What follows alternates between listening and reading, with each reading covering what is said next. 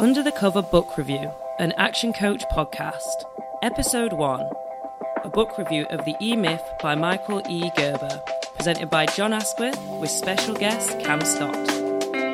So welcome to the first week of our monthly book reviews, Under the Cover. This month we're going to be discussing a book called The E-Myth by Michael Gerber. The E-Myth stands for the entrepreneurial myth, and it's basically a book about, the easiest way to explain it is why small businesses fail and what to do about it. Michael spent around 20 years of his life just going to visit small to medium-sized companies in and around America, and he found that there were some specific traits that were wrong with the business. So Cam, when did you first read the book?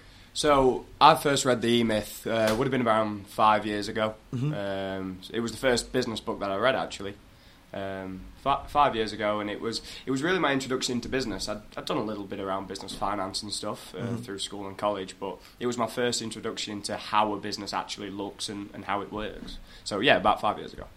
So you read it 5 years ago. What were the main takeaways for you? I know you made some notes on that. Yeah, so there was a couple of really interesting things. I think what it all boils down to really is the working on your business and not in it principle. So Gerber talks about, setting up a business so that you can have a better life. So it's all about working on the business, not in it. And then there's a lot of things that sort of break out from that. But that was my main takeaway from the book. Yeah, I mean, from really the get-go, where he speaks about there's three types of people that start businesses. When I speak to companies across the country, what I tend to find is the majority. In fact, let's go through those three things. I think people get a lot of value from that. So the first type of person that starts a business is what we call a technician. So they're technically good at what the company does. So you don't see many hairdressers, for instance, starting garages. If you're a trained hairdresser, you start a hairdressing company. And I would say the high majority of people in this country are like that. There are two other types of people, and that's managers. So they tend to be in middle management. And they get disillusioned with where the company is and think they can do a better job, so they'll tend to start up. And then you've got the C-wheel entrepreneurs that they've got the money-making idea, not necessarily the skills to implement or do the job, but they just know what they want and they go out and get it. So like your serial entrepreneur would be sort of your Lord Sugars, people that go into a business without a technical knowledge of the job. Yeah, and I think if you look at people like Lord Sugar and Branson, people often describe them as entrepreneurs, but they're also technically gifted. Branson made his money, yet from an entrepreneurial viewpoint when he was selling records, but he really started making his money through Mike Oldfield. When he was producing Tubular Bells, so he was technically gifted as well. And if you're looking from a management perspective, he's a phenomenal manager. So, people that are really at the top of the mountain tend to have good skills in all areas. But from a book perspective, it's good that you highlight where you are and what you need to work on in order for the business to become great. Because being the best hairdresser doesn't mean you can have the best hairdressing business. I completely agree. And I think one of the things that Gerber touches on in the book is actually where a business owner needs to be in that sort of three-way Venn. Yeah, bang in the middle. Bang in the middle. Yeah, because you can't, to actually run the business, you've got to have an entrepreneurial mindset. You've got to understand how to manage people, and you need a sound understanding of the job. One of the questions that I had on that book, actually, John, was, so and I'm guessing it'd be the same for a lot of the people listening, what's the difference between having a sound understanding of the technical side of the job and doing it? I think, like, for instance, if I was running a sales company, it's important for me to be able to know how to sell somebody, to know who to recruit, how to manage people, because ultimately you're going to get the respect from understanding how to do the job. So if you are thinking about running a business, I'm not for 1 second suggesting that hairdressers should start running garages. I'm not, or mechanics should start running hairdressing. Be an interesting call. Yeah, or an interesting engine refill. But you do have to have that sound understanding. The skills come from not having to do the job. It's knowing how to do it, but also being able to teach other people how to do it. Because from a business owner's perspective, if you look at Richard Branson, he makes money from three major things. Where does he make money from? Virgin Media. Okay, so media. So that covers his broadband, TV, is music production, things like that. So you got media is one. What are the others? Does anybody know? Travel. You see, you could call it travel. So or is it leisure? You call it leisure. So you've got trains, you've got planes, and the third one is what? Finance. So they're the three areas that he will raise cash and assets. You don't ever see him laying cable.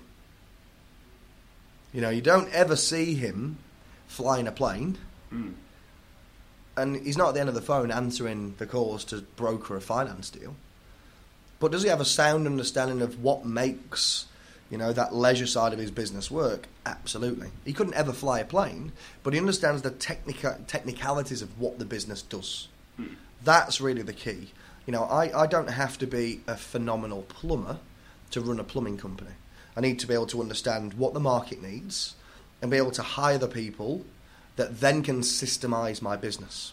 Yeah. And come up with the how-tos. And it's interesting you say that, because I know one of the other big things in the book is about systemization and scalability. Mm-hmm. I think he talks a lot about Ray Kroc in the book and the McDonald's franchise model, which I know you're a big fan of, John. Yeah, and for anybody listening that's interested in how McDonald's started and how it got to where it is today, The Founder's a great film to watch as well. I know we're talking about the E-Myth, but The Founder's a great watch. Yeah, it's... And one of the things that always amazes me about McDonald's, and you probably know the stats a little bit better than I do, John, is the fact that we've got a literally £1 billion operation. Yeah, multi-billion. Multi-billion pounds. Multi-billion pound operation. And what's the average age of a McDonald's worker? So you've got the average age of a McDonald's worker is around 17. The stats might have changed now. Managers between 21 and 23. You know, they did come out of franchising for a while. Now they're back into the franchising model, and I know somebody that Sonny's going through that process. Okay. And it's crazy. The detail that they go to on how to run this business just explains why it's ran by people that struggle to get out of bed normally. Yeah.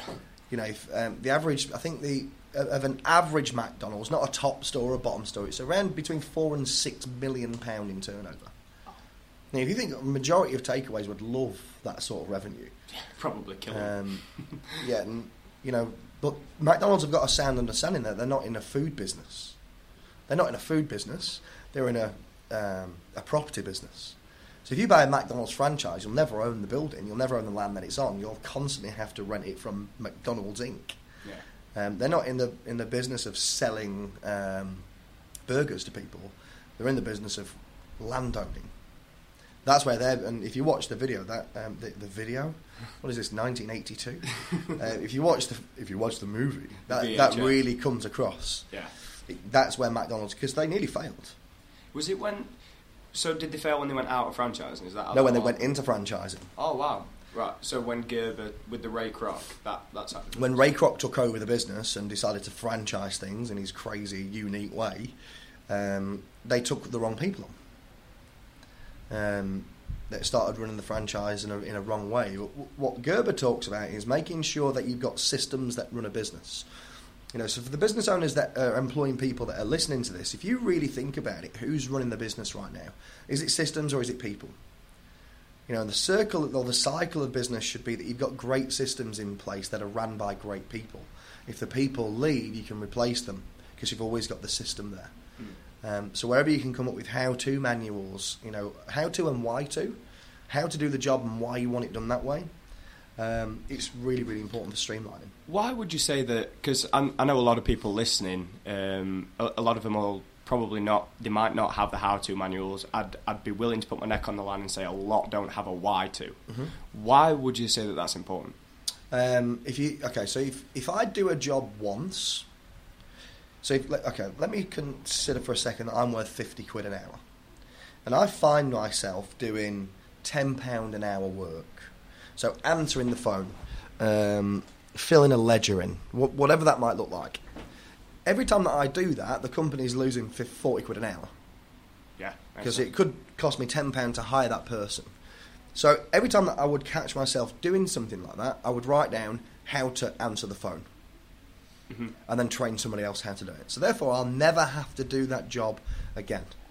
I can then focus doing the £50 an hour work, which makes the business more money, and ultimately makes me more money and happier as well. So how to do the job doesn't leave it down to people's interpretation. Now, you've probably been to a restaurant before, mm-hmm. and you've been once and it's been great service. Yeah. You've been greeted well, you've been sat down at the time that you were supposed to be sat down at, the meal was good, they took the bill on time, you weren't sat there clicking your fingers trying to pay, and you left the restaurant. And you made a decision at that point in time to go back. When you go back, you get served, you get greeted differently, you get served differently, you're having to sit there for 20 minutes to try and get eye contact with somebody to pay the bill. The meal wasn't that good, and that's because they haven't got how to. So if you look at a restaurant, the how-to side of things, how to greet someone, how to take a booking, how to answer the phone, to make sure that it's a systematic approach. So everybody that you deal with gets the same service. And that's one thing you could say about McDonald's as well. And don't get me wrong, for anybody listening, I'll speak for John with this. I'm a fan. We might be fans, but we're not suggesting it's an a la carte, No. Restaurant, or that it's the most ethically run business in the world. But with everything that you were just mentioning there, John, and everything Gerber references in the book, you could go to a McDonald's in London, Sheffield, Manchester, or Thailand, and you'll get greeted the same way and get the same service. Yeah, look, if we're all going to be honest with people, if we're all going to be honest with each other, if somebody offered me an opportunity to own a McDonald's franchise today, we'd take it. Oh, for sure. What's the waiting list? It's quite long, isn't it? Not anymore. So the process is a difficult process to get through. I mean, the stages that the person that I know's son's going through it is just crazy. So the first thing you have to apply, then you get grilled on your application, then you have to do 2 weeks... Pardon the pun, yeah. Then you have to do 2 weeks in store, and everything that you've shown over that 2 weeks, you've got to document and show proof that you've... I mean, it's so difficult to get through. Yeah. You've also got, I think it's $250,000 in finance you've got to have available day one. Really? If you haven't got that, then there's no point even applying. Wow, okay. What was the question? I've lost you. I was just you don't even know, do you? No, I was just saying that if you go to a Mackey's anywhere in the world, you're going to get the same sort of service, and talking about the waiting list for what it is to own a business. Yeah, and if you think about McDonald's, it's never ever professed to be a la carte. What does it profess? Fast food. Speed. Yeah. Okay? I mean, you go to like, a burger van, you're going to get served quicker at McDonald's, and they're dealing with, hundreds of customers all at the same time. Now, they've got a 90-second window. That's their KPI, to deliver between you ordering your food and getting it given within 90 seconds. Wow, okay.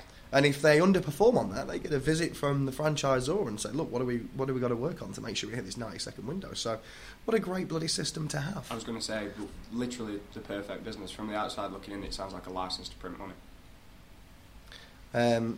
So what other things did you take from the E-Myth? So, like I say, that I think we've covered the bulk of it. For me, it was... I think one of the really interesting things as well is, and people listening to this might agree, they might disagree, how Gerber sort of talks about how we end up setting up a business.